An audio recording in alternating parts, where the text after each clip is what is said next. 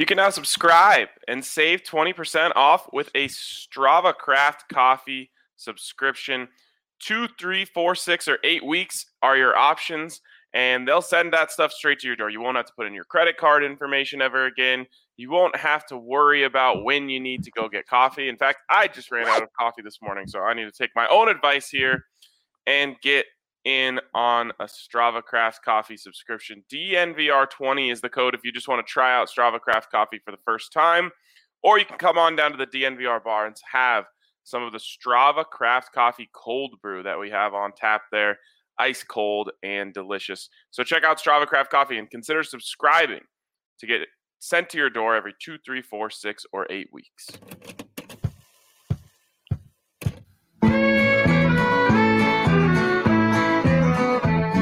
Number one for the one and only DNVR. 2 goes out to Zac Mason, RK, and the bar. 3 for Mr. B in that old trophy case. Number 4 we're still waiting for. Well, bring on the chase. Out on the field, no matter how Broncos win is our desire. Couple with a breakfast crew and a friend bleed orange and blue till the bitter end. Come and join us at the DNVR. We are DNVR. There it is, folks. That is one great way to start a podcast. Shout out Pleasure Horse. It gets better every time. I don't know how. I don't even know how they do it. But great way. That is a great way to start your Friday or any day. It's a fantastic way, man. This is going to be a feel-good Friday. I can tell already.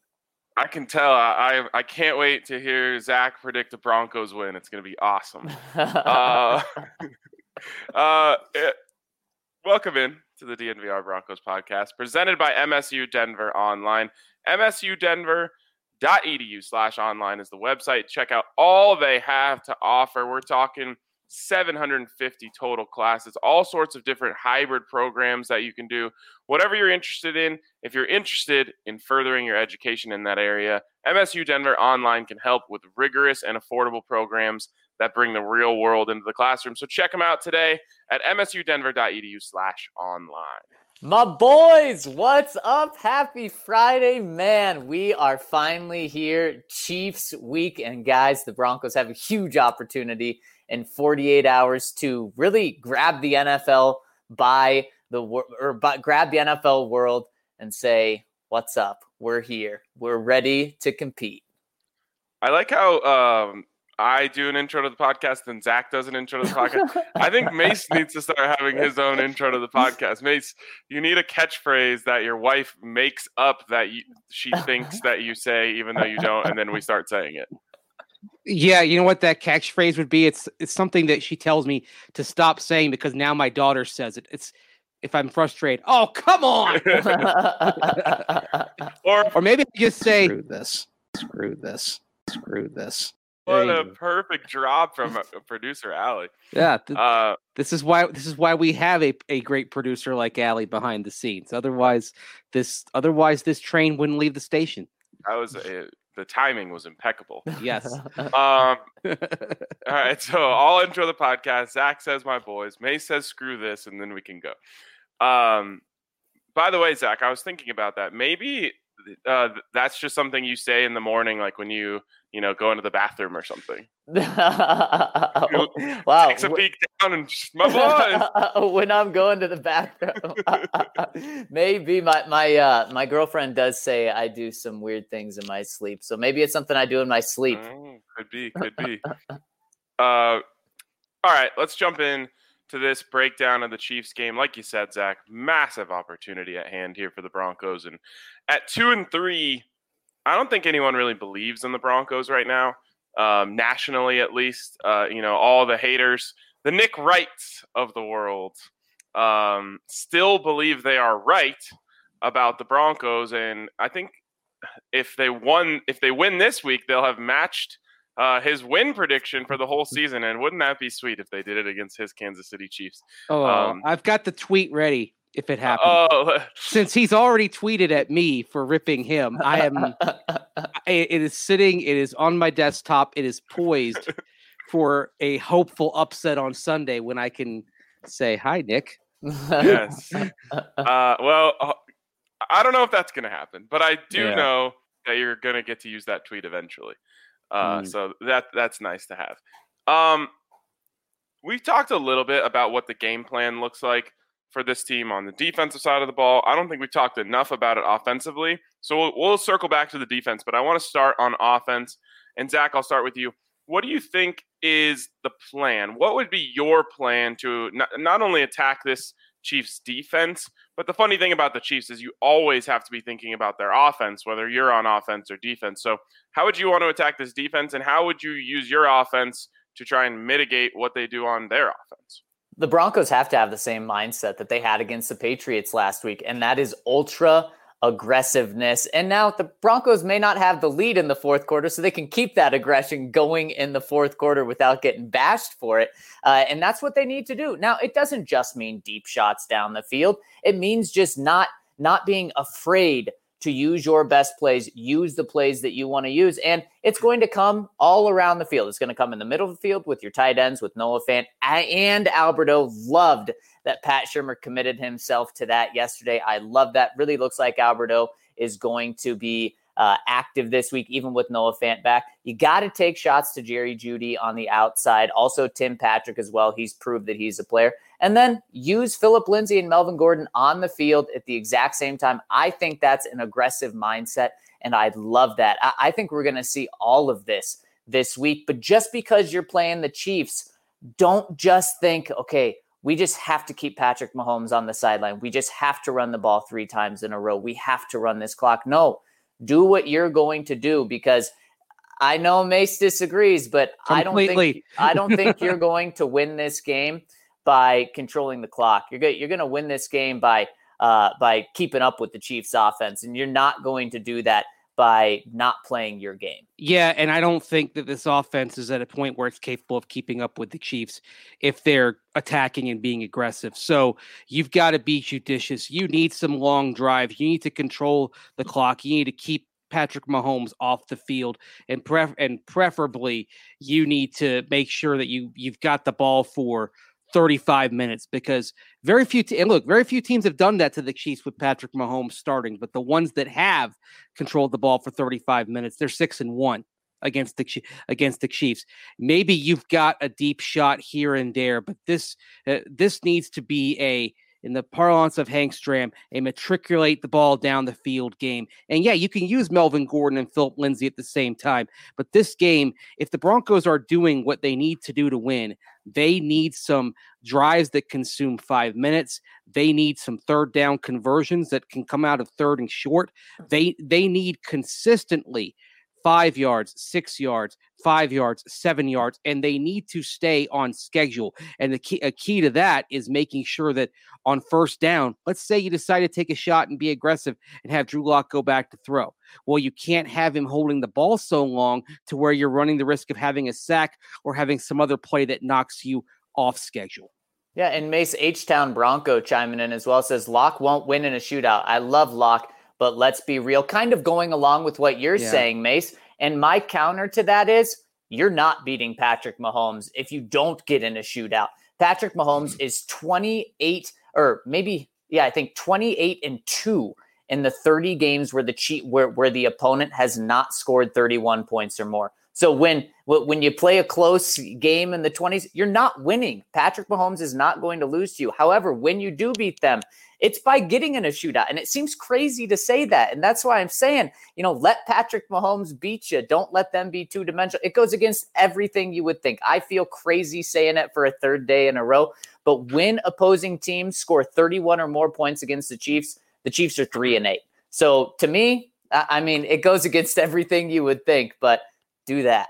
And a reason why they're able to get those points is because they're able to have long drives. I mean, you look at the games that the Chiefs lose with Patrick Mahomes at quarterback, and look at their time of possession. It's 29-37, 23-51, 24-42, 24-58, 27-49, 20-53. The outlier is Tennessee with Derrick Henry last year when the game in Nashville, not the AFC Championship game, when the Chiefs held the ball for 37-52. So you've got to be able to score points, but you've got to do it in a way that plays keep away from the Chiefs and keeps Patrick Mahomes standing there on the sideline with his helmet under his arm rather than going out there. If the Broncos, in an attempt to be aggressive, go 3 and out, that's killer. That's what they've got to avoid. Man, you both make some really convincing points, and I don't think you can really say anything here without feeling crazy, because if you're Zach, you feel crazy because you're saying, you're going against conventional wisdom, but I feel crazy because I'm going against what the numbers are telling us, which is, Zach's plan here. I just think you have to possess the ball. Now, you can possess the ball and score 30 points. And so maybe that's, the perfect scenario here is you have long, drawn-out drives that end in touchdowns. It's what the Raiders did. Yes, exactly. But at the same time, what changed that game for the Raiders is a bomb touchdown to Henry Ruggs at the end of the first half, and then I think they got another one later in the game. So there's no perfect answer to this. And that's why the Chiefs hardly ever lose, because teams that are easy to game plan for get game planned against and they lose. I will say this though, I do think you have to run the ball. I think you need to keep your defense off the field, and I think all of that can go together. I think there is a mesh point between these plans where it meets up. But Zach, I think you're right. You can't be afraid to create big plays. That's just silly. They're going to have to go and be aggressive. And I loved what Pat Shurmur said yesterday. I absolutely loved it. He said, we thought we could be aggressive in this game last week, and I think that's the way we need to be every week. I was like, the best thing I've ever heard him say. I'm like, yes, please continue to be aggressive. Love seeing Drew Lock go downfield in one-on-one matchups. And they're going to have to do that again in this week. So I think there's a meeting point in the middle, but I do lean towards, possession being very important, converting, 3 or 4 third downs on one drive, going out there and having a 7-minute scoring drive, I think could be really, really important for the momentum in the game. Yeah, and there's no doubt that the best game plan against the Chiefs is just combining everything that we're all saying in terms of long drives, and you also hit on big plays, and that's what the Raiders were able to do. They had some long sustained drives, but they hit 2 60-yard touchdown passes in that game. That's aggression right there. Now, the Broncos, they have the formula on offense to be able to do both of these things. They have the big-time playmakers in Jerry Jeudy, Noah Fant, Alberto to make these big plays when you need them. And they also have the guys in Melvin Gordon and Phillip Lindsay to grind it out when you do that as well. So the Broncos have the formula there. But are they going to be the team that's kicking 6 field goals when they're in scoring range? Or, on the opposite side, if they were to have scored touchdowns on all 6 of those possessions last week, that's 40 points. That beats the Chiefs. That's exactly what the Oakland Raiders did a couple of weeks ago. If you meet in the middle and you get 3 and 3, you're at 30 points and you're right there. Maybe you'll lose by 1 or 2 points, but you are right there with the Kansas City Chiefs. And also, if you score 30, you're giving yourself a pretty good shot as well. So the Broncos don't need to be perfect. They don't need to go 6 for 6. But they can't go anywhere close to 0-6 and just be kicking 6 field goals. Well, they don't need to be perfect, but if in order to make that work, they've got to do some of the things the Raiders did. I mean, and sometimes you've got to kind of rein in your aggressive instincts here. Oakland ran more than it threw. Oakland was willing to kind of take the grinded out type of plays. I mean, their running game, it was just okay. They averaged 4.1 yards per carry. It was nothing special. But part of that was, if this is going to be part of your game plan, and it should be part of your game plan if you're the Broncos, you have to stick with it. And a key to sticking with it is making sure that you don't fall victim to that early ambush from the Chiefs. Because if you look up and you're down 10 points at the end of the first quarter, or you're down 13 points in the second quarter, you're ditching your game plan, and this thing is probably lost. So we've talked a lot about what the Broncos can do against the Chiefs defense, but look, this is also incumbent on the Broncos defense not letting the Chiefs get to a point where this thing is out of hand early. Yeah, like Vance Joseph and his offensive staff always used to say, you just got to play with the lead. Yeah, of course. You always want to play with the lead. You don't have to have a lead. You just need to have it within one score either way. I mean, you can be behind by 7 points, and that's fine. You can stick with your game plan all the way through an entire game if you're behind by 7, because you're one score back from tying the game. That's the key. Don't get down multiple scores in this game. That's where, that's the prescription for disaster against the Chiefs is when you get behind by 10 or more points. Then you're chasing, and then they're able to attack you more, and then when you try to be aggressive, they're able to pounce on that. So that's if it's the second quarter and it's 17-7, and I'm getting a little bit nervous. Yeah. I mean, honestly, this can change depending on how the game is going. But I would tell my team going into this game, look, if we are between our 45 and their 30, and we have a fourth and less than 3, we're going. Like, just prepare. Don't even start walking off the field. We are going for it. Now, maybe that changes. Maybe you're in a game where you're down 3 and you just want to take the field goal and tie up the football game. But I strongly believe that the Broncos should have a philosophy going into this one of don't even start walking off the field. Stay out there, get in the huddle, line up, and let's go get this, because I don't understand when teams punt the ball back, like just happily punt the ball back to Patrick Mahomes. So you might as well just, tell the scoreboard operator, put 7 up. We're gonna pack it in here and lose. You have to be so aggressive against this team. And the thing is, they do that to you.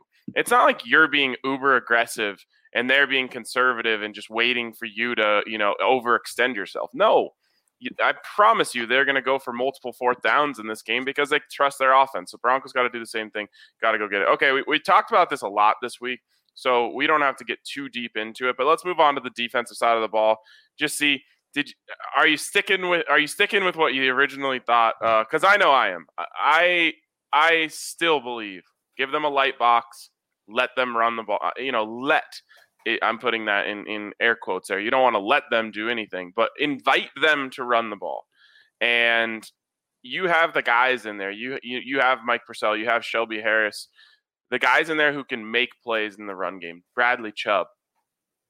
Invite them to run the ball, win some one-on-one matchups, beat them at that game, keep them in 3rd and 5, 3rd and 4, even 3rd and 3, and make plays. Rather than what I think is the recipe for disaster, which is you get Patrick Mahomes throwing the ball and he gets hot, and they don't even start. They'll go multiple drives without even seeing 3rd down.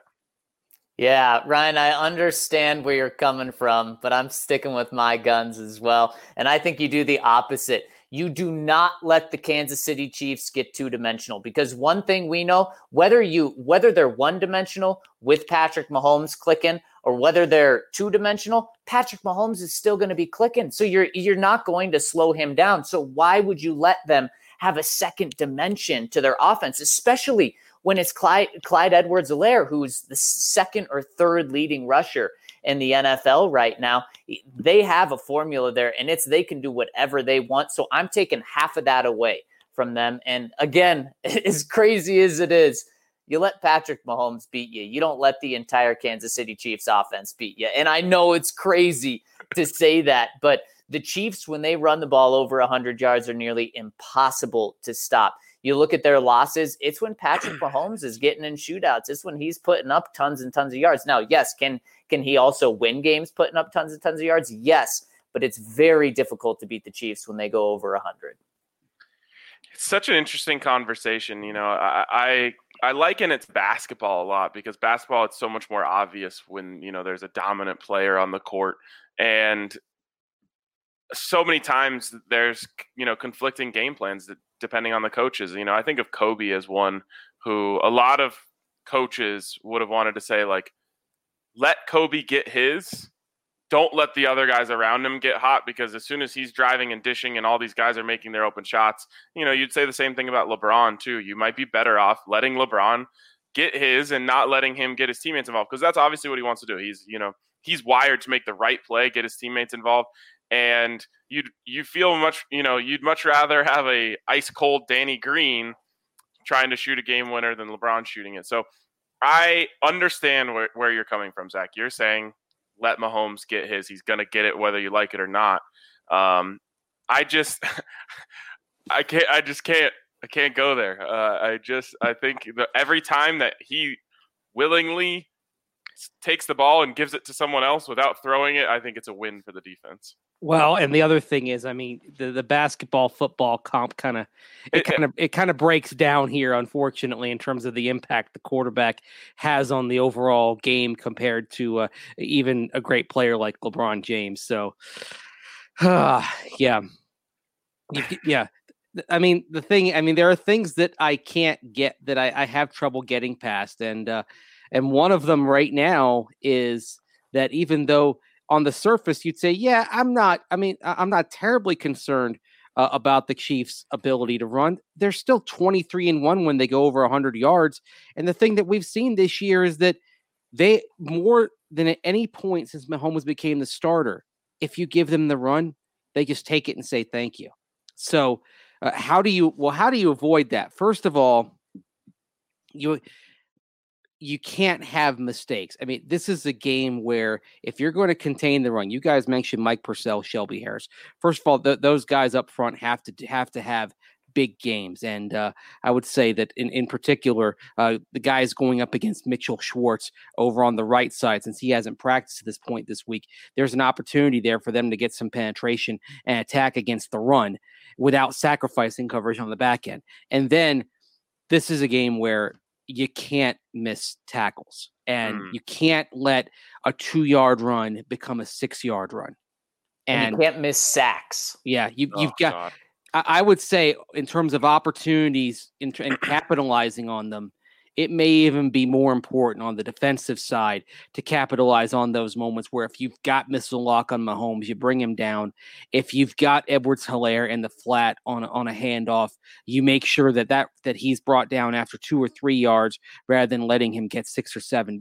You have to be nearly flawless on the defensive end right now, because the Chiefs are getting a little bit of that Patriots with Tom Brady in them, in that whatever you give them as a defense, they'll take, and they'll win, and they can win with.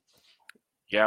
One mistake that they definitely can't make is if Drew Lock executes a perfect zone read and runs 80 yards down the field, he can't trip over his own feet and keep himself out of the end zone. Oh, Ryan, you probably loved it cheering for the Eagles last night. That was so sad. I felt so bad for Daniel Jones. The only thing that kept that play from being the single play that would encapsulate Daniel Jones's career to this point was that he held on to the ball.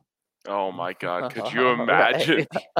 If he had fumbled, it would have been the perfect summation of the Daniel Jones experience all at once. So a play that tantalizes and then a fumble. I mean, this is, that dude has got some serious ball security issues right now. Yes. And did you guys see he hit 21 miles an hour on that run? The fastest run by a quarterback since 2008 or something, or was it 2018? I think it was 2018, but okay. Which makes me think not as impressive. And then I think, oh my gosh, no, Lamar Jackson is still in this league. Kyler Murray is. That's wild. And it's not like Lamar has never gotten in the open field and been running on a beeline. I remember that happening in a game this year. Yeah, exactly.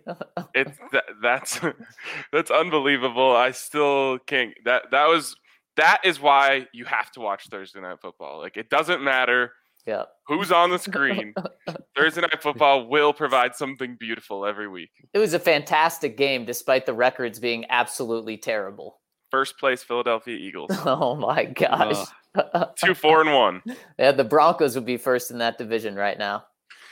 I said before the podcast, Broncos will be the best team in NFC East by a wide margin. Yeah, that is wild. I truly believe that. And I truly believe that this Broncos team going into this game this weekend is the best chance they've had at beating the Chiefs so far in the Patrick Mahomes era. Now, they got really close. They probably should have won one already. So, I'm confident in this team's abilities, and I think this is the way they're playing, the momentum boost that the defense got last week. I think this is their best chance they've had so far. Actually, I'd say the best chance they had was, strangely enough, with Paxton Lynch starting, because that was Patrick Mahomes' first start. At the end of 2017. Right. I'm totally cheating on that. Lost. Right. Well, remember, that was also the Tyler Bray game. The Chiefs actually thought they'd had it salted away, so they pulled Mahomes, and then they put him back in after the Broncos came back, just to get a tease, just to provide a tease for everybody of what Patrick Mahomes could do in a late game scenario, trying to drive the team downfield to the game-winning points. Yeah. I should have known when after the game, Aqib Talib was like, "Yo, that Mahomes kid is legit." Like, he said off camera, I was like, "Huh." Yeah. I mean, Paxton Lynch had better stats than him today. The thought that echoed through my mind throughout that game was, this guy is going to be a problem for the next 15 years. But that being said, I didn't see the degree to which he would explode. I thought the Chiefs had found their long-term quarterback. I didn't think they would find somebody who was literally off to the greatest start in just under 40 games of anybody at quarterback in the history of the NFL. Yeah, when I was watching him that game, I was thinking, man, in 3 years, this guy's going to be an MVP, a Super Bowl MVP, and he's probably going to get a $500 million contract. Man, I knew he was good. I thought he's just like, oh, well, the Chiefs finally got a good quarterback. I don't know how much better he is than Alex Smith. Like, that's what I'm just being honest. That's what I thought after that game. When the Chiefs drafted him, I thought he was going to be kind of a Brett Favre type. And he's kind of that, just without any of the mistakes. So I thought he was going to be way more mistake prone, and he hasn't been that. Yeah. And then he threw what was it, 3 interceptions in 10 minutes in practice? Yeah, got a great tweet that keeps popping up. I'm sure it'll pop up this weekend. Zach will never live that one down. And you posted the popcorn gif right away. Some Chiefs fans have tried to dunk on my response to you, and I was like, no, this is what I expected to happen. Guys, yesterday John Elway talked to Phil Melania of DenverBroncos.com. And Phil told him, it's a 9-game losing streak. And John had no idea that it was a 9-game losing streak from the Chiefs. And he just said, oh, that's very, what was the word he used? I don't even remember the word, but he was just blown away he said, oh, that's so depressing. Oh, jeez. Yeah, John, it is. It's got to be extra hard for John Elway, because he's just he can't even imagine that, when he was on the field, there's just no chance the Chiefs could have beat the Broncos 9 times in a row. You know what I mean? Yep. Mm-hmm. Yep. And he doesn't get to control that on the field anymore. I'm not envious of what that probably feels like. No. The last thing that I think we really need to talk about in this game, and maybe the element, no pun intended, of this game that we haven't talked nearly enough about this week, is the weather. It's going to be freezing, just like that game that Patrick Mahomes made his first start in. And it's going to potentially be snowing during the game. And guys, I can't get past this. It is the biggest roadblock between me and predicting a Broncos win. Mahomes he gets better as the weather gets worse. Actually, this is the way I would say it. I used to say this when I played FIFA in high school and college. Me and my buddies would play FIFA all the time, and I would say, I'm not better at FIFA when I'm drunk, but all of you get worse, and I stay about the same. And so I have a way better record when we're all drunk. And that's how I feel about Patrick Mahomes. Everyone else gets worse, and he just stays the same when the weather gets bad. And I can't get past it. Yeah, and what I can't get past is last year's game. Now I know Drew was younger, just making his second career road start. It was his first snow game, and as we talked to Drew earlier this week, he says, "Well, I learned from that game that I can still throw in the snow, so that's good."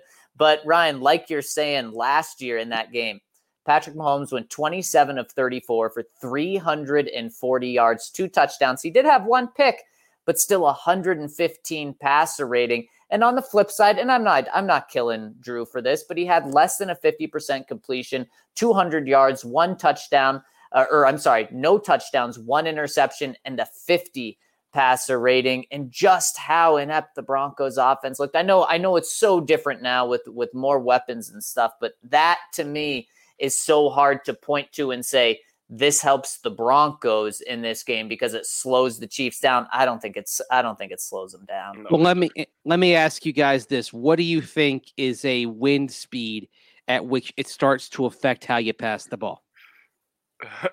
I don't know, 30 miles per hour. Okay, because the forecast on Sunday is for 10-mile-an-hour winds, which it's notable but normal. It's nothing that Patrick Mahomes can't work through. So unfortunately, unless you're talking about 20, 25 miles per hour, a snowy day is going to favor him. It's going to favor the offense. It should favor the offenses in general, but that was one example of where last year in Kansas City, Mahomes and his receivers, they've worked together for 2 years at that point. They're in sync. They know what each other is doing.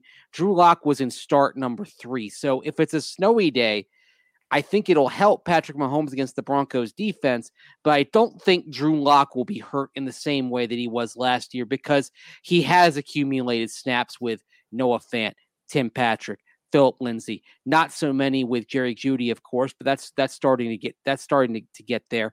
And because of that, I think he has a better chance to be able to capitalize off a snowy but not terribly windy day and make some plays. Because remember, on a snowy day, it's the footing that goes, and that usually favors the receivers. While we're talking about this, we had a comment saying that they thought Mace looks like actor Ty Sheridan. Do any of you know who that is? I don't. All right, maybe producer Alec can bring up a picture of what Ty Sheridan. I want to see how this guy was imagining Mace. But yeah, the snow it doesn't help the Broncos. Like there's just no one can make that case. Yeah, right. I will say it's not going to be.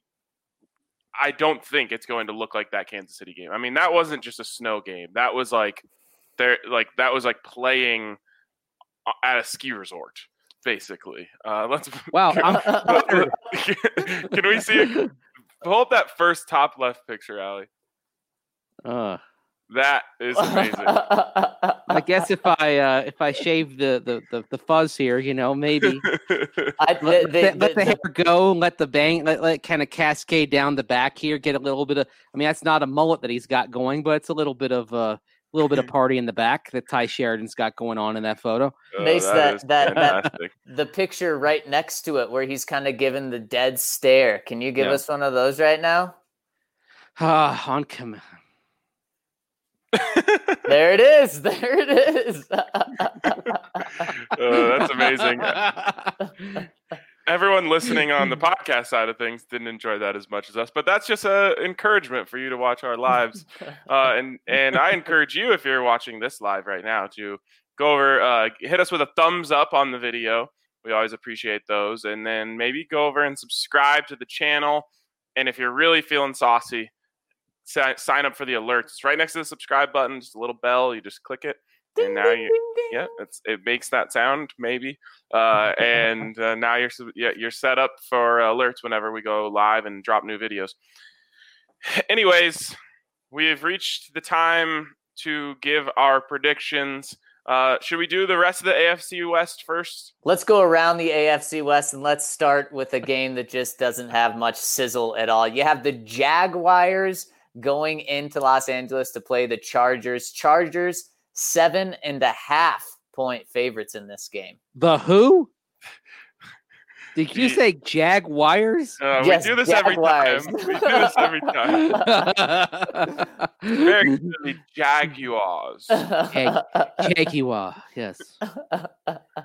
I am not taking the Jaguars in this game, even though they're getting 7.5 points. I've got to go with the Chargers here. I think they're coming off a bye. They didn't expect to have the bye, but they got it. And this is the softest team that Justin Herbert has seen. I think he lights them. I think he lights up the Jags in this game. Interesting. When the Broncos got their bye week after the week had already happened, I thought to myself, I made the comparison. It's like you went to school all week and then they said, that's spring break. The Chargers got the opposite of that. They, were packing up their bag, getting ready for class. And then someone said, you just got the week off. And it was probably an amazing feeling for them. I think they come back refreshed and go ahead and put a whooping on the Jacksonville Jaguars. Man, I have to just go against you guys.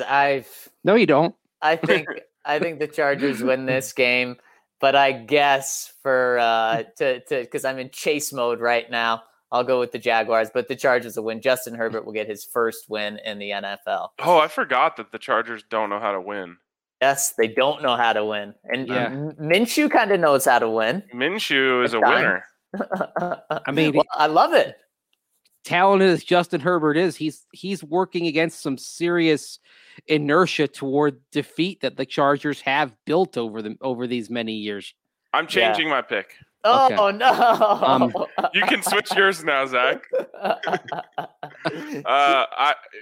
I'm taking the Jags straight up. Oh, wow.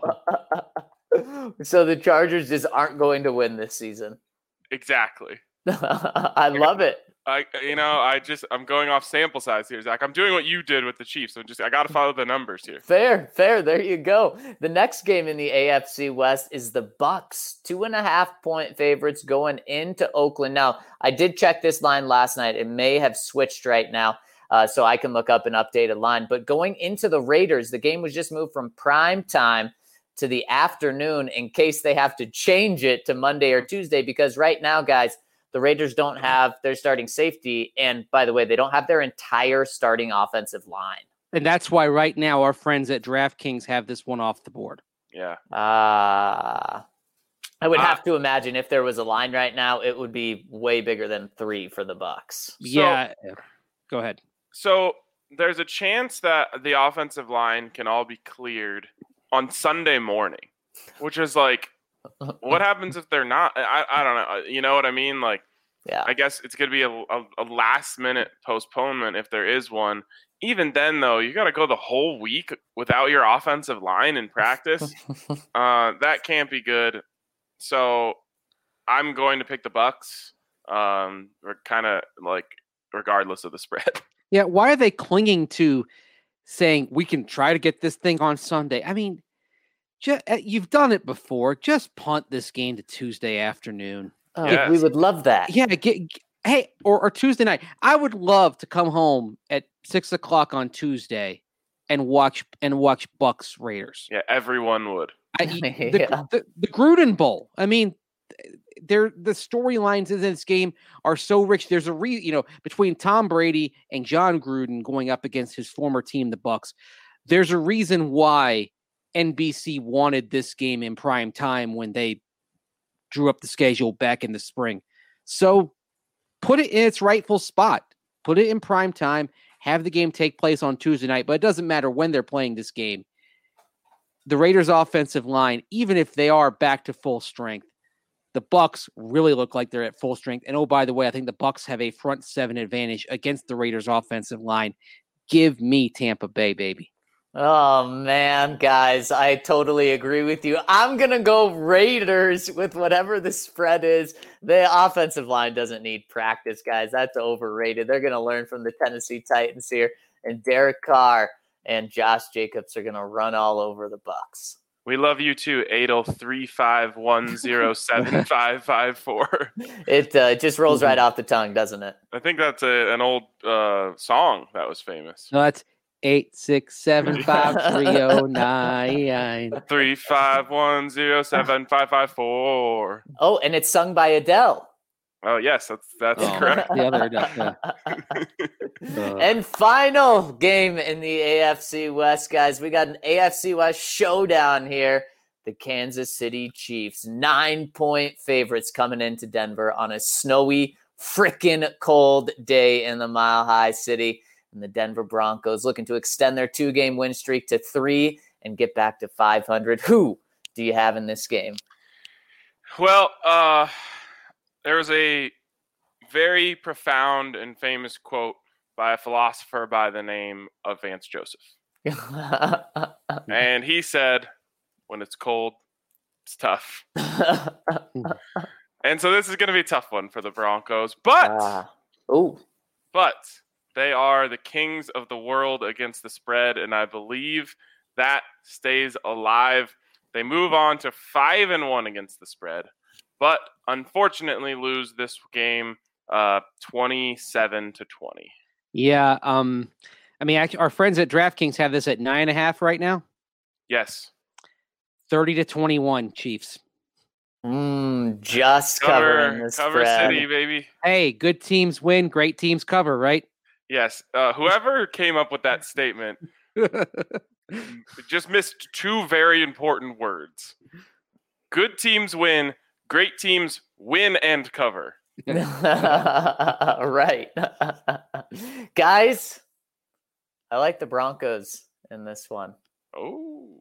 I like them to cover the spread. Oh. And I like them to cover the spread of 9.5. Really, I think it's going to be a 7-point game. But I think at the end of the day, we're coming away from this game saying we like what the Broncos are doing right now. We like where they're headed. Broncos go to 2-4, but we like where they are. I'm going 30-23. Yeah. How they get there kind of matters, I would say. If it's 30, we're talking like, say, the scores that Zach and I have. You and I, Zach, both have them giving up 30, and you have them scoring 23. I have them scoring 21. If the last points in the game are scored by the Chiefs in getting to that score, you feel pretty good. I mean, you're lamenting a tough loss, but you're saying you hung with them.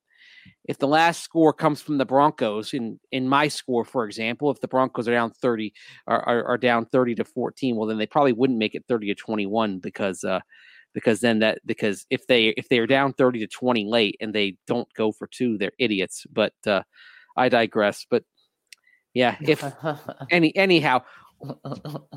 Anyway, so if you're down 30-14 at any point during this game, it's a disappointment. Yeah, unless exactly. Of course you come back and win. Right. If you're scrambling late just to make the game closer, then I think it's fair to continue to have the same critiques that we've had of the Broncos. But if it's the Chiefs that make the late drive to win, you're saying, oh, it's heartbreaking, it's tough, but you know what? You're getting closer, and even though it's December in Arrowhead, the next time these teams meet, you're probably talking about playing in front of no more than 16,000 fans. Certainly not the same kind of intimidating environment. You can legitimately say, hey, maybe they'll get him in December on Sunday Night Football. And my close game is that my close score is that it's actually a close game too. Mm-hmm. Yep. I agree. I think this one, the Broncos hang in there, and a lot of it's going to be on their defense. But I mean, they have to make some of those pass catchers are going to make those plays this week. They're professionals. I got to go with the law of averages here or something like that. Positive regression to the mean. Good thing is Evan Ingram isn't on this team. Yikes. That was a brutal drop last night. Oh, yeah. They should have had 2 long touchdowns. Yep. Just what the Broncos were saying last week. Yeah, exactly. All right, well, on the live side of things, I think that's going to wrap it up for us. So thanks to everyone who tuned in on YouTube, Periscope, Facebook, wherever. Sorry that we got that song stuck in your head. It's stuck in my head, too. But we're going to move on. Who do I turn to? I actually don't recognize that lyric at all, but I do know the song. I mean, you just look up Tommy Two-Tone, 8675309/Jenny. Tommy Two-Tone is a sweet name. All right, we're going to move on to the podcast side of things. So everyone who tuned in on the live, thank you guys. We'll talk later. So this might sound like a conversation you had after a few Breck brews, but during the break, you guys can't hear the break, but there is a break between when we end the live and start the pod. Mace said someone needs to remake that song is it the song actually titled 8675309? Yeah, 867-5309/Jenny. /Jenny. What a Yes. terrible name. So my question, and maybe you need a couple Breck Brews to come up with the best ideas. Who remakes it? Who is best suited to remake that song? Who really nails this one? Mm-hmm. That's a good one. 303 maybe. Oh, I like the answer. That's a good synergy. Because then they don't have to add the area code. It's already implied in the. That's pretty good. Mace, you got a candidate? I don't have a candidate. However, something I was looking up on the song, there is a pizza restaurant up in Fort Collins called Totally 80s Pizza. Its number, gentlemen, is area code 970-867-5309. That's Wow, so awesome. That's brilliant. That's got to be the best thing about Fort Collins. Wow, you actually said that there's something decent about Fort Collins. We have made history. Brian Koenigsberg said something positive about Fort Collins. I joke about Fort Collins a lot, but it's in Colorado. It can't be that bad. No, producer Allie, make sure to save that clip. Yeah, she's not listening anymore. So well, that's okay. We've Zach and I are recording this to our hard drives. We have the receipts. I'm going with I think Joe Jonas would really nail this one. Oh yes, I could see that. What area code would he use? Well, yeah, I don't think it works. I don't think it works to add an area code. Yeah, I don't think he really can. I've been replaying it in my head a bunch, and maybe you just put the area code in the title. That's how you're not sealing the title. Yep, right. Instead of Jenny at the end, you put an area code. Yeah, I'm not sure. Maybe it's just because on Saturday night before I went to bed in my hotel in Foxborough, I watched Yesterday. Have you guys seen that film? No. Okay, basically the premise is that this guy he wakes up and like I guess he's in an accident. I missed like the first 10 minutes, but he wakes up and the world has no memory of the Beatles. So he starts basically playing the songs and writing the songs and becomes this big star. I do remember seeing previews for that. Yeah, well, Ed Sheeran's in the movie, so okay. I'm gonna say I wouldn't mind having Ed Sheeran do a cover. I like it. Yeah, Eddie Two-Tone. Yeah, let's do it. All right. I actually think Joey Two-Tone is a better. It fits better. Anyways. Drink Breck beers. That's what that was all about. That whole conversation was somehow an ad for Breckenridge Brewery, which, of course, creates damn good beers, no matter the occasion, no matter the day, but it is Friday. It seems like a good day for a Breck Brew Friday. So head down to your local liquor store. Find them on the Breck Brew locator. Wherever you do it, whatever you do, have yourself an ice cold Breck Brew tonight. And guys, nothing goes better with sports than DraftKings Sportsbook. And with Week 7 here, make sure you get in on all the action with DraftKings Sportsbook, which is America's top-rated sportsbook app. And to add to the excitement of Week 7 being here, DraftKings is bringing back their can't-miss offer. They're giving all new users the chance to earn a sign-up bonus up to $1,000 when signing up using the promo code DNVR. DraftKings Sportsbook has endless ways for you to bet, from live betting to betting on your favorite players. They do it all. And if you don't want to bet on your beloved Broncos, well, they are offering MMA and baseball fans who sign up now the chance to turn $1 into $100 by betting on this weekend's UFC 254 or by taking action in the World Series right now. DraftKings is safe, secure, reliable, making it easy for you to deposit and withdraw your money at your convenience. So head to the App Store right now, download the top-rated DraftKings Sportsbook app now, and use a promo code DNVR when you sign up to get a sign-up bonus up to $1,000. Let's go DNVR to get a sign-up bonus up to $1,000 for a limited time only at DraftKings Sportsbook. Must be 21 or older, Colorado only. Bonus comprised of a first deposit bonus and a first bet match, each up to $500. Deposit bonus requires 25 times playthrough. Restrictions apply. See DraftKings.com/sportsbook for details. Gambling problem? Call 1-800-522-4700. All right, let's move on here to the questions from the listeners, and I'm sure there's some good ones. Why don't one of you guys start us off? All right. You start big. Well, I'll say it's from Sound Guy, but you need to take the baton here. My boys. There we go. Last season, we saw growing pains with the defense and O-line. Both units struggled, but showed improvement. Now, in year 2, both units look to be the strength of the team. Should we expect a similar arc from Shermer's offense? Is this year about the install of the offense, and next year is when the success of this year's effort is measured? Yes, absolutely. You nailed it. You typically don't want to judge, and it's not fair to judge based off year 1. That's why it's not fair that Drew Lock has had 6 different offensive coordinators in the past 6 years. It's not fair to the Broncos players that they've had new offensive coordinators every single year. You need consistency. So, yeah, next year is the year where the offense could take off. Is it fair to say that we've never seen what Drew Lock looks like when he's comfortable in an offense? Yeah, you got to go back to high school, right? School? Yeah. Like, how crazy is that?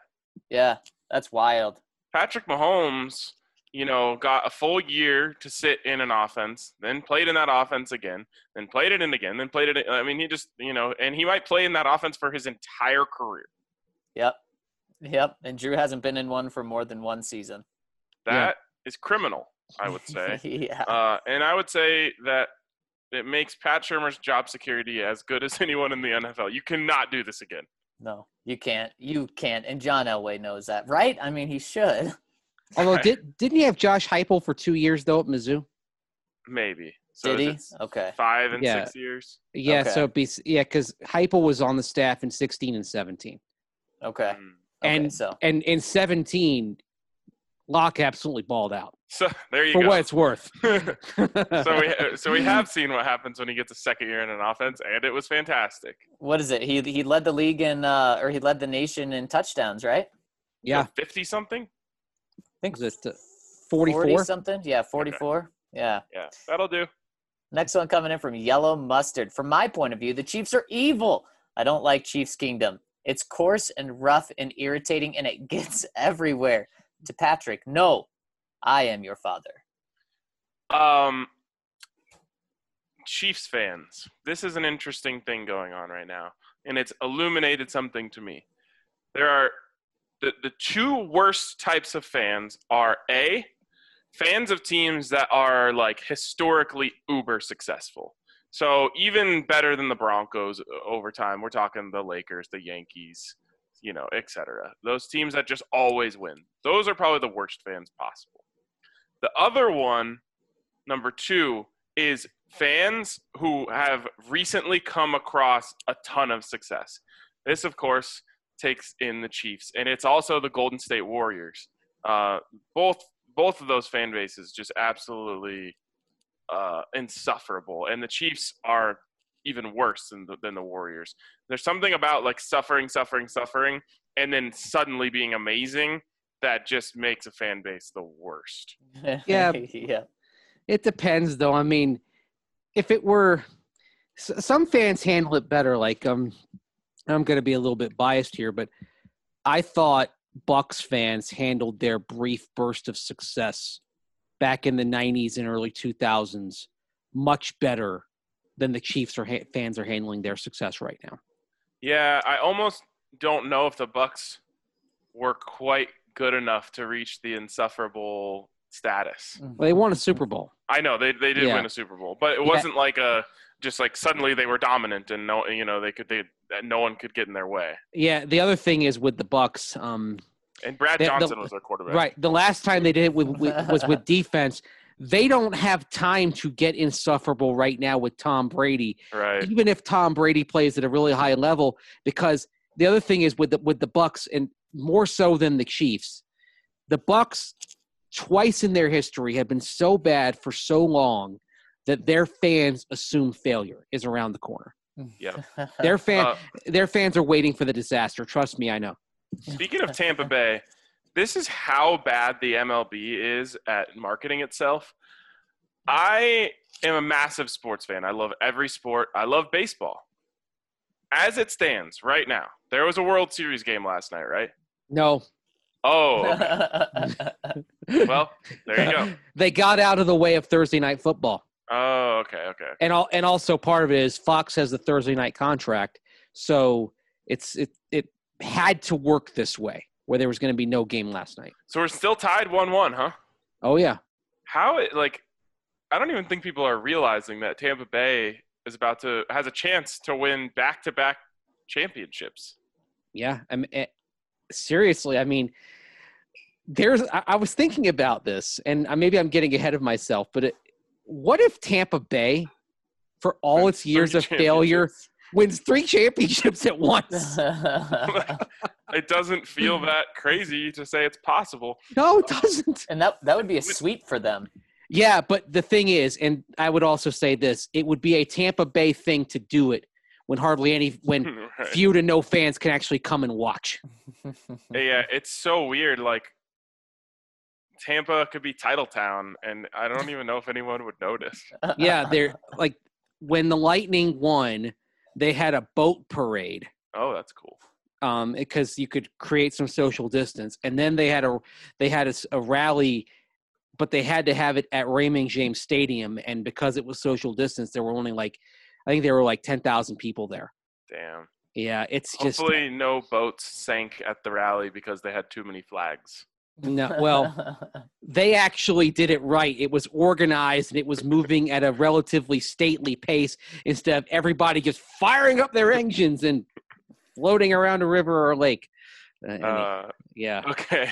I don't know much about boating, but I knew enough when I saw some of those boat parades where boats were sinking. I'm like, yeah, you can't do that. That's actually illegal. Moral of this story: Chiefs fans suck. From RK's favorite T-shirt stain. What does that mean? I have no idea. Okay. Is it? Do you have a yellow mustard stain somewhere, and it just connects with the last commenter? Did I wear a stained shirt on a live stream one day without noticing? Maybe. I didn't notice though. All right, maybe you can help us out. Sunday, November 13th, 2011, with 6:44 left in the contest, Tebow tosses the pig 56 yards to Derek Ecker for the game winner. Tebow went 2 for 8 in the game. Yes, you read that correctly. He rushed for 49 yards in the score. Vaughn had 1.5 sacks and 4 QB hits. Tyler Robert Palco handled the balls for the Chiefs after Dumerville and Von Miller wrecked Matt Castle's life. Whoopi Goldberg turned 56 that day. Just saying. Oh, and next Friday is Hawaiian Shirt Day, so if you want to, you can go ahead and wear a Hawaiian shirt and jeans. Why did they put Hawaiian Shirt Day in the winter? That doesn't make sense because even in Hawaii, it's technically like the winter. I guess it's fall, but right. You know what I mean. Right. Well, I mean, it can be any time of year, right? Conceivably. I'll definitely be wearing one for the live next Friday then. Yeah, someone remind me. Yeah, it's the Office Space reference. Yeah. Yeah, and next Friday is Hawaiian Shirt Day. Every day should be a Hawaiian Shirt Day. It is for you, Mace. Not today, Except though. for today. So, as someone said on the live, you're looking very autumnal. Thank you. Thick, 6-toed, self-driving cheese blanket keeping the whole class from lunch by overachieving on the pacer test. Holy smokes, what a name. I was understanding all the references until keeping the whole class from lunch by overachieving on the pacer test. Do you remember the pacer test? At my school, they called it the beep test. It was where you had to run back and forth on the basketball court. Yeah, just brutal. Did you guys reference that when I wasn't on the podcast? Yes. Was that yesterday, Mace? 2 days ago? It was sometime this week. I know it came up yesterday. Yeah. Yeah, yesterday was the only day I wasn't on this week, so that would make sense. Someone brought it up yesterday, just reminiscing about how awful it was. Yeah, I hated that. Yeah, I said it was the worst physical test you ever had to do in school. Oh gosh, there was something that they had to do on the football team and the girls soccer team. It was like a conditioning test that you had to do. You had to like pass the test before you could practice, and like just hearing about it was enough for me to be like, yeah, I'm good with golf. People are throwing up and stuff. Right. I think it was like you had to run 2 miles in under 15 minutes. I don't even know what it was, but I was just like, nope, never doing that. Well, this name goes on with the question. It says, hot take, the pacer test, as well as the other test, agility, rope climb, etc., was actually lit, and that day was the fourth best day of the school year after, of course, field day, parachute day, and the Scholastic Book Fair. Yeah, gonna have to disagree with you there. Although Scholastic Book Day is pretty good. Scholastic Book Fair was lit for sure. Awesome. Yeah, you never got the books though. You always got the little like posters and stuff. I got the book. Speak for yourself, Zach. The worst day of the year wasn't just the pacer test. So during that whole thing, which I don't understand why it even exists. One of the things was you had to run a mile, and like that to me was even worse. And one year I was in protest of it, so I was just like, I'm not running. I'm only walking. And my gym teacher got so mad. He was like, "What would your football coach say?" And I told him this, and I was like, I honestly don't think he would care. And I called his bluff, and he never told my football coach, who probably actually would have been pissed. Oh, wow. You were good at calling bluffs like that. Yeah, I mean, I wasn't – can't force me to run a mile. You just didn't care. That's the best way to be. He goes on and says, anyways, Chubb is back, and Carolina barbecue sauce is still the worst of the big four. And this comment was mostly just a name flex, so I'm out of here. Stay thick. Oh, that's thick Fangio. No, yeah, I don't know. All barbecue sauce is great. There we go. That's how we – well, Mace probably wants the last word here, though. All barbecue sauce is great, and I understand why some people don't like Eastern North Carolina barbecue sauce, vinegar based in particular, but it is what I know. It is my first barbecue love. It will always be top of the chain for me. Eastern North Carolina barbecue sauce. Real specific. Can we just have a Colorado barbecue sauce? I mean, no, you'd have to have a southwestern Colorado barbecue sauce. Nick Scott chiming in says, this might be crazy, but is it reasonable to think that Garrett Bowles possibly played a role in Mike Munchak coming to Denver? Do you think that maybe he saw the raw talent and knew what he could do with them? Obviously, his family was probably the number one reason, but is this possible? No. Yeah, I think we're all shaking our head. I like the creativity, Nick, but no, I don't think so.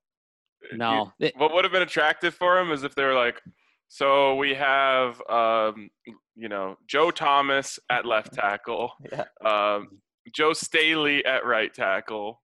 We're going to bring in, just that might get someone to take the job. But I'm sure the farthest I'll go is that Garrett Bowles didn't scare Mike Munchak away from keep taking the job because he believed that there was raw talent that he could develop. Well, the other thing is also when you're Mike Munchak and you've already long since established your bona fides as an O-line coach, you know that if it doesn't work out there, it's gonna work out somewhere else.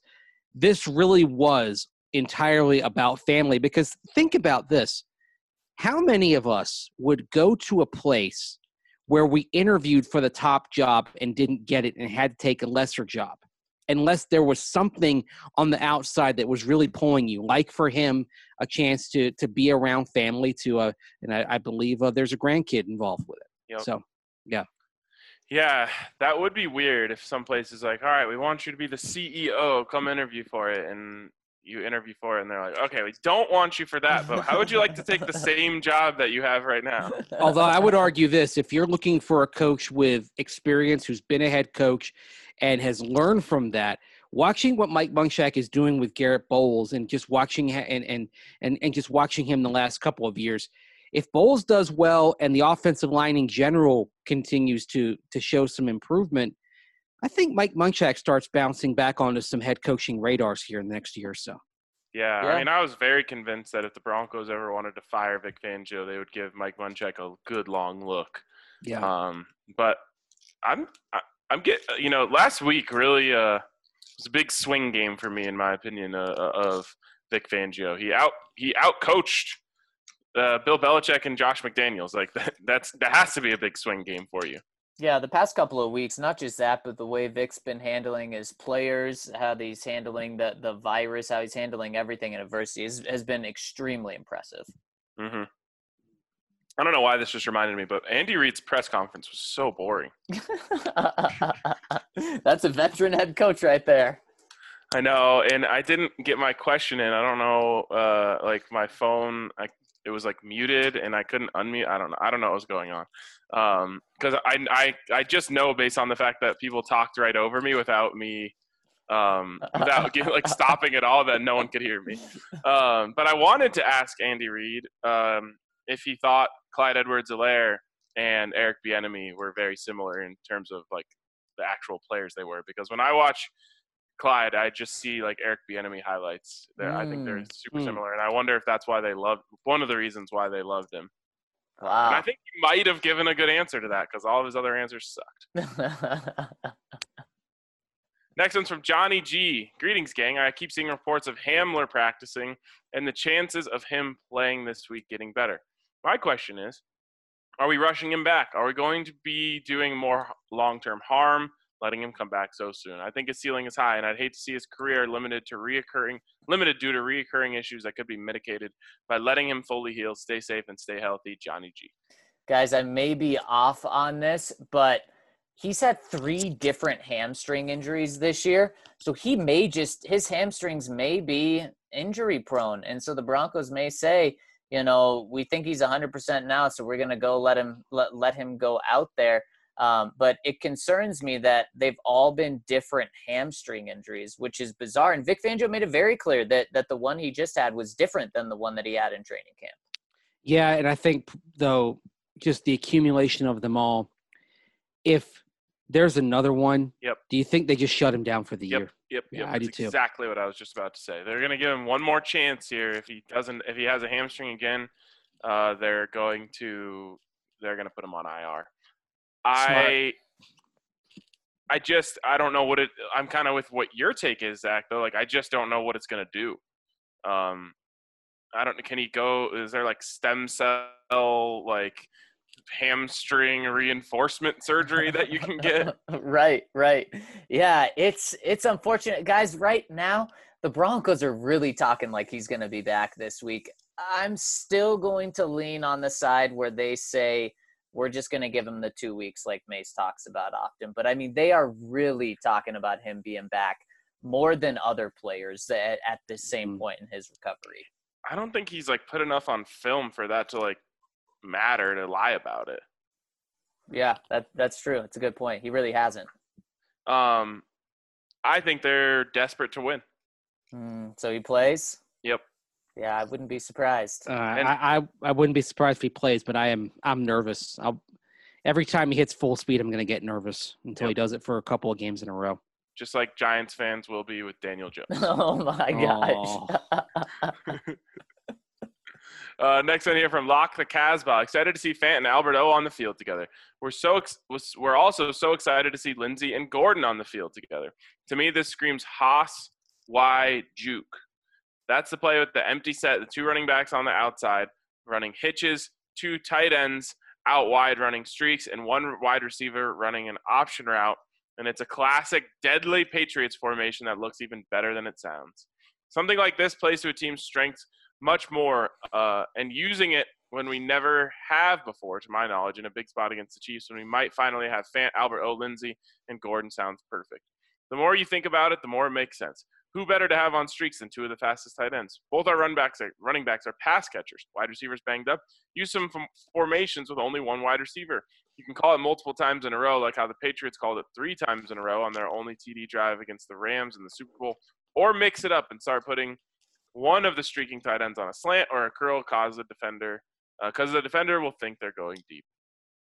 This is wishful thinking, but why not take a page out of the playbook of one of the best teams and coaches the NFL has seen? Incorporate great formations and plays, especially if it's from someone else's playbook, and you'll keep your opponents guessing every time.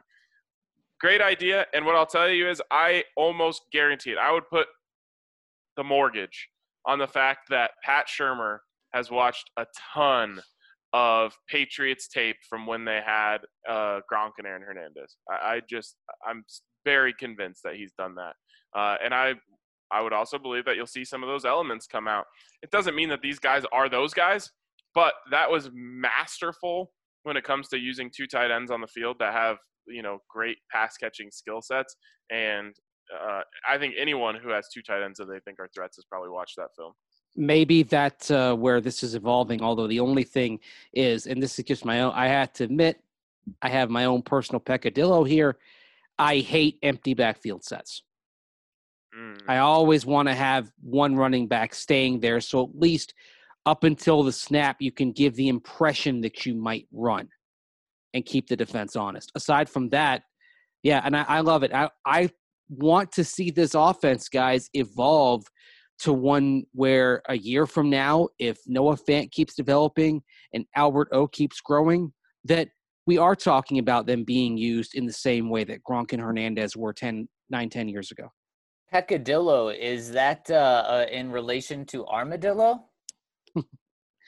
It should be, shouldn't it? It really should be. And guys, they didn't draft Albert O to replace Noah Fant. No, they drafted him to have him with him. So I think it's even beyond Pat Shurmur's vision. I think this is the organization's vision, which it should be, and I love it. Yep. Next one from Manning's Forehead. I should have been clear on the vacation post I made from yesterday. The winter I referred to is 2021 and 2022 winter, not the one coming up in a couple of months. I also won't be 21 if I go in the summer, but once winter rolls around, I will be, which is why I noted that I could enjoy my first Breck brew at the DNVR bar if I do pilgrimage in the winter.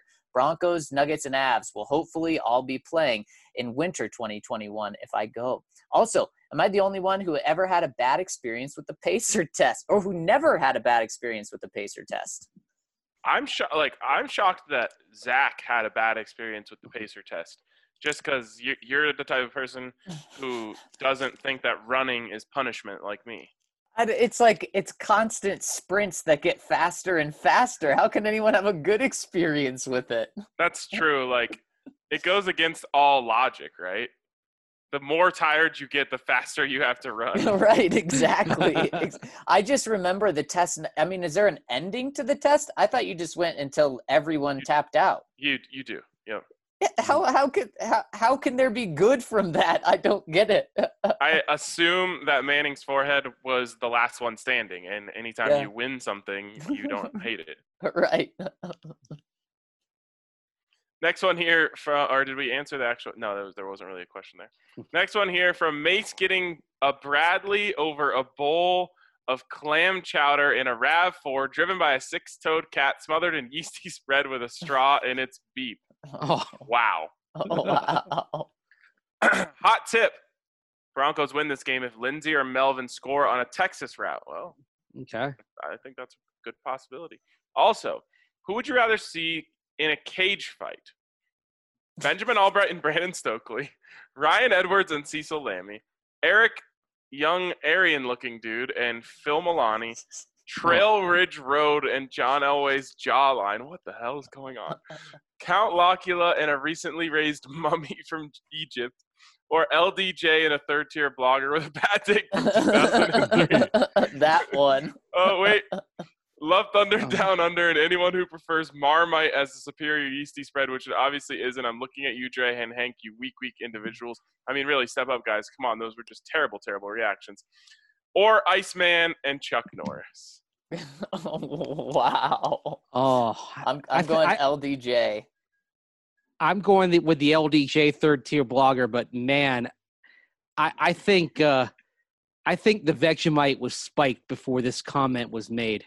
Oh, for sure. Oh, wow. The reference, honestly, of LDJ and a third-tier blogger with a bad take from 2003 is elite. I'm going with that one. It really Love is you, LDJ. elite. All right, before we move on here, Zac, do you want to take this one?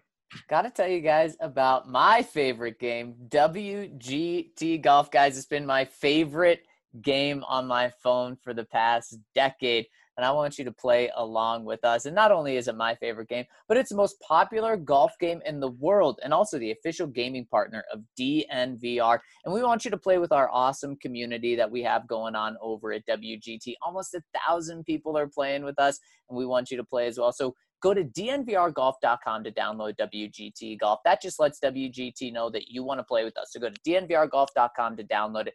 Go into the clubhouse section and search DNVR3. That's DNVR in all capitals and the number 3 next to it to join our series of clubhouses. And once you're in, you get exclusive access to all of the tournaments we have weekly, with some more majors coming up, which includes some awesome prizes. But you don't have to be good to win those prizes. You just have to play. So make sure to get in there. Start practicing now, because it's also just a really freaking fun game as well. And I love it because it's so realistic. And you get to play real courses like Pebble Beach and St. Andrews. So go to dnvrgolf.com to download WGT Golf and then join our clubhouse, DNVR3.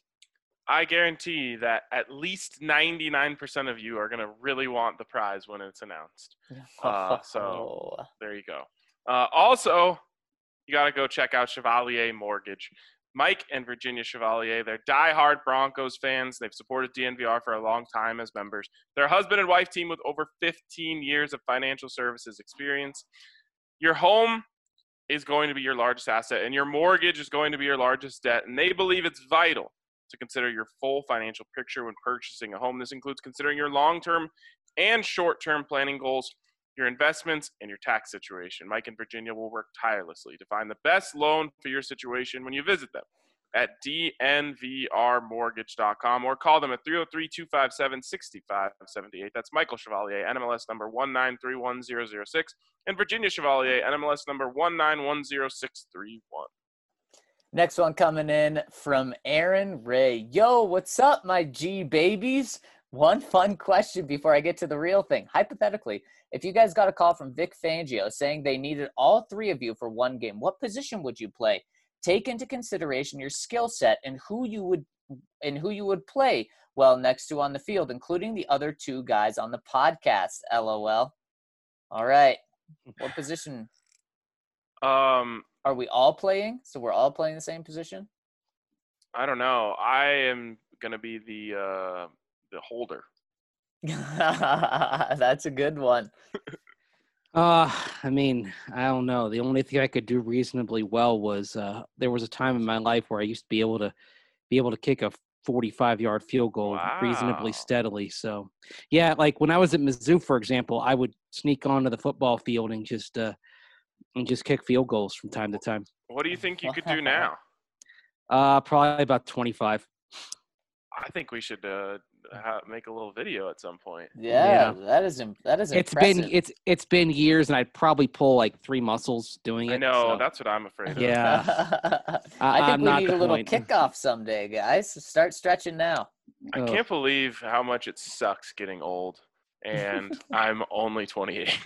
I'm really scared of what's ahead. Yeah. Last night, I'm leaving the bar. It was like misting out. I don't know if you guys went outside at all last night, but it's like misting and cold as hell. And you know the like in downtown where they have the trees, and around the trees is like a metal grate type of thing. Did you slip? I stepped on that. It was pure ice, and I, for lack of a better term, ate shit. No. And like I think I sprained my wrist and my thumb hurts. Oh no. It's just like, God, what? Like this, like you used to just be able to go throw your body around and just be fine after that. Now slipping and hurting myself, and you can't leave the house. house Golf on Saturday. I don't even know if I'm going to be able to do that now. Oh no way! You're not going to tap out of golf. I don't know. I'm trying to wait as long as I can before I test out the swing. Oh, man, that would be a serious injury if you can't do the golf. I know. I already missed a golf round earlier this year because I sliced my finger open with a knife. Oh man. Dude. I know. It was rough. It's pretty legit scar. Yeah. Next one is from, or did we get everything there? He goes on with a question, actually. He says, seems as if Sutton and Casey are for sure out for the year, but any new words on Von Miller and how his healing process is going? Is it really possible that when we make the playoff push, he could actually return for the playoffs? I appreciate y'all. Stay blessed. Yeah, Vic actually talked about it this morning. He said it in KOA. the most depressing way ever. Yes, he did. He said, we're probably never going to get Vaughn back, get Cortland back, or Jarrell Casey, unquote. Oh, yeah, man. It sounds like he's like talking to someone who just broke up with a girl. You're never going to get her back. I think it sounds like they're dead. I know, that's true. Like, Vic, whoa, buddy. I know. Or or that they're not going to be back next season. Right. Yeah, I heard that, and I'm like, is that this year? Is that next year? Have they already made the contract decision here with the cap dropping and revenues plummeting?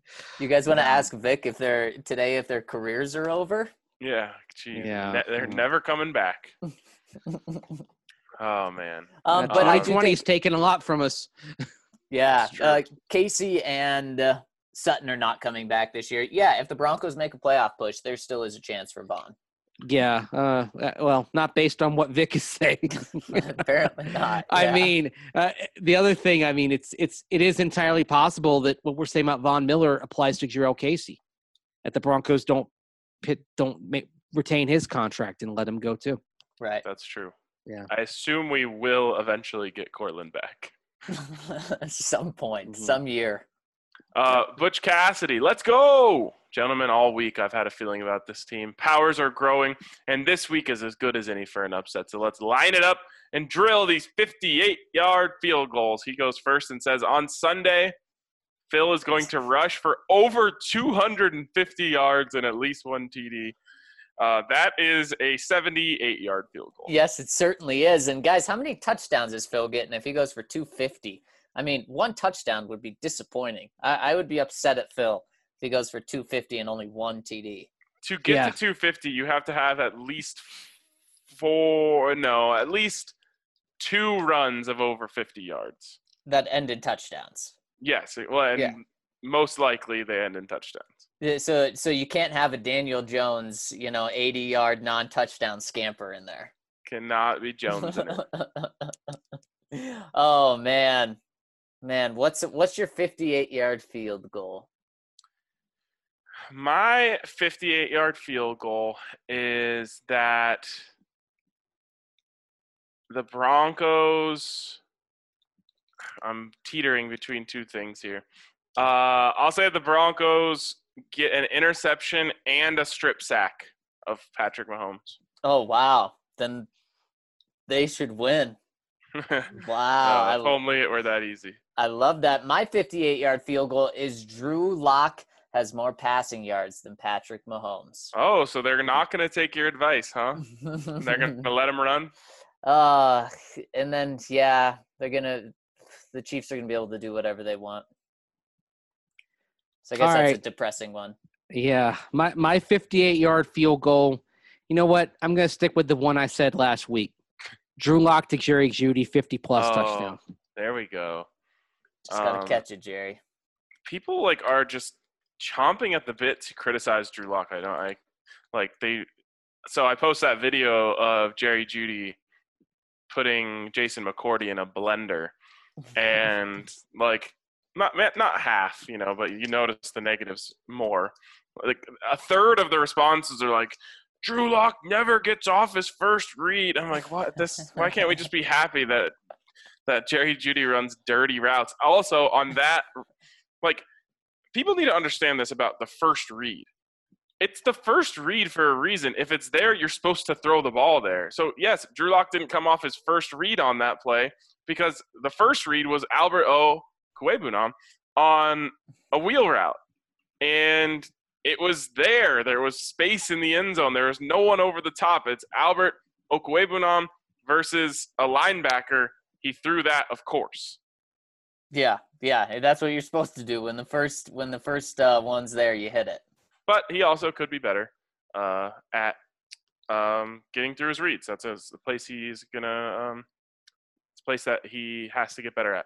Okay, Mace has got to run to practice, so we're gonna let him go, and we'll finish off these questions just you and me, Zach. See you, Mace. And enjoy your weekend, guys. See you guys Sunday. See you, Mace. All right. Next one coming in from six-toed dishwasher salmon that swims upstream in a river made of the collective tears of the DNVR family after resigning Joe Flacco re-signing Joe Flacco from the Sun. Wow, that is quite the name. A route running god whose name rhymes with Barry Booty once asked after being drafted, "Is it cold in Denver?" with that being said, is there a chance Barry Booty struggles to catch passes in the frigid Denver climate this week? That's true. I don't know how many cold weather games Jerry Jeudy has participated in his career. You know what? Troy Rank yesterday was pointing out to me how much more comfortable KJ Hamler looks catching punts than Tyree Cleveland, because it was freaking cold at practice yesterday, and Tyree Cleveland did not look comfortable. And there's a chance he's never played in a cold game. There's a chance he's never played in a snow game. I believe he grew up in Florida and Houston, and then, of course, went to Florida. So there's a chance he hasn't seen cold, and you could kind of tell that it did not look comfortable. KJ Hamler, on the other hand, with Deontay Spencer out, KJ Hamler went to Penn State. You know, he's played in freezing cold games and probably snow games as well. So maybe that's another reason they kind of push KJ out there this week. Honestly, if your name is Cleveland, you should know cold. That's for sure. But what you just said about Tyree Cleveland is the same for Jerry Jeudy. Right. Born in Florida, played at Alabama. Yep. Some of these guys might have never even seen like a cold day. Yep. I remember. Let alone a snow game. Yeah, DeMarcus Walker, when he came to Denver, it was, of course, in a snowstorm during the draft. And his first day here at, 22, 21 years old, was the first time he'd ever seen snow. Oh, God. Remember when we were at the Combine and I went and asked all the players what their first reaction was when I just said the name of a team? Yep. And like 70% of the dudes I talked to, whenever I mentioned a cold weather place, they said cold. Yeah, that's probably a good exercise for teams to do, and be like, the teams in Cleveland be like, okay, we don't want this guy. There might legitimately be something to that. As for the question, did you catch much of Jerry Jeudy out there? Did he look as uncomfortable as Tyree Cleveland? I did not know, because it was only during the punt returns, and Jerry wasn't doing that. Okay. Well, hopefully Jerry is not too cold. But, man, the more I think about this, what's the coldest – I guess we've seen some cold days in Alabama when we were down there in Mobile. Yeah. So maybe Alabama has, 40-degree days. I honestly don't know. That's what I would think. It'd be something like that. So maybe he has caught a football in cold weather before yesterday. Maybe. Hopefully. The other Ryan says, my boys, happy football, feel good, fired up, bum talk Friday. When our beloved Broncos take the field on Sunday at Mile High to play the Kansas City Chiefs, it will have been 1,865 days since the Broncos last defeated this foe. It's time to put an end to this atrocity, a depressing atrocity if you ask John Elway, especially at home. In the parlance of one Zac Stevens, the Broncos need to cause Sunday shrinkage to the Chiefs. Have you used the term Sunday shrinkage? Now I'm about to. Where I lost my spot, as has been discussed on the podcast this week about what Denver's wide receivers do best, about how about seeing more of the following on Sundays. As RK has mentioned, Deshaun Hamilton's only saving grace right now is how willing, able, and adept he is as a blocker. How about a bubble or smoke screen or tunnel screen to Jerry Jeudy out of a trips formation with Tim Patrick and Hamilton handling the blocking? With Jeudy excelled on short routes like that in college, it would help him get more touches and get into a rhythm early in the game too. Jeudy has a big game. I think the Broncos' chances of victory greatly increase. Have a wonderful weekend. Here's to another Broncos upset victory. DNV Army salute. I love it. I love everything you said in there. I totally agree. Yeah, use Deshaun to be a good blocker and get Jerry Jeudy the ball. Get him the ball deep, get him the ball in the middle of the field, and get him the ball short. He's your playmaker, so get him the ball.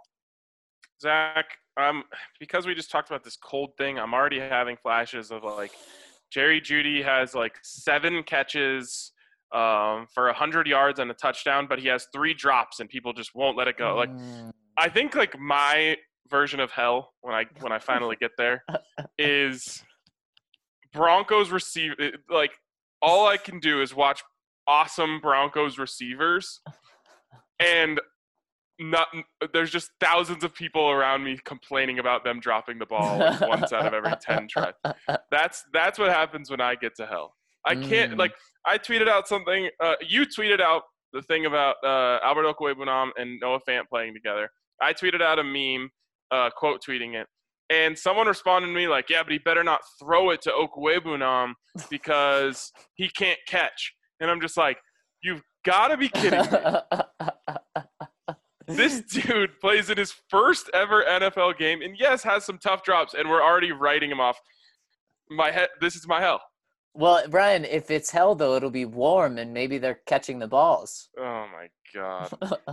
I just – that's like the curse of the Broncos. They're destined to have great receivers who have slightly above average drop rates. Yep.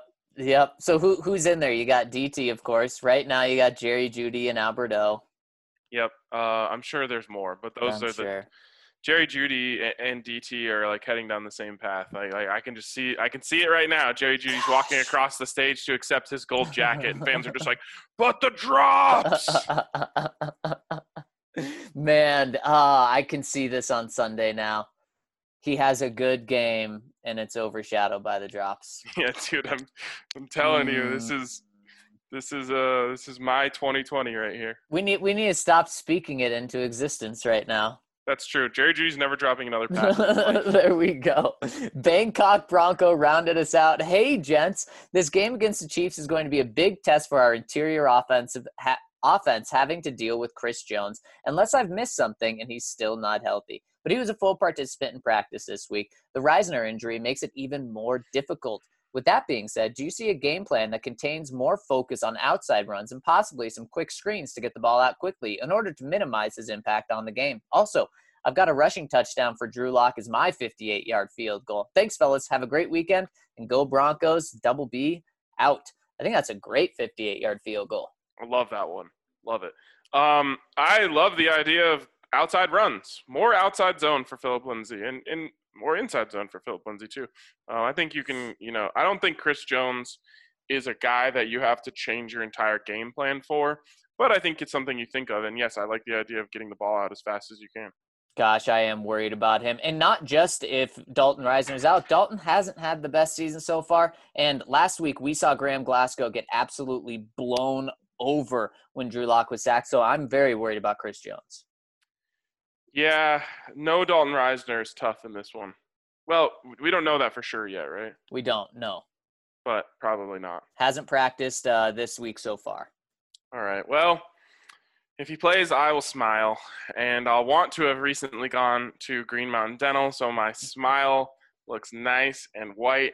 Head on down to Green Mountain Dental, schedule a cleaning, x-ray, and exam, and get yourself a free Sonicare toothbrush. Pretty darn awesome. Check it out. They're the best damn family-owned dentist group in the metro area, just right outside of downtown. So make sure you head down to Green Mountain Dental. But for us, that's going to wrap it up. Make sure you tune into the tailgate on Sunday morning. If not, we'll catch you right after the game.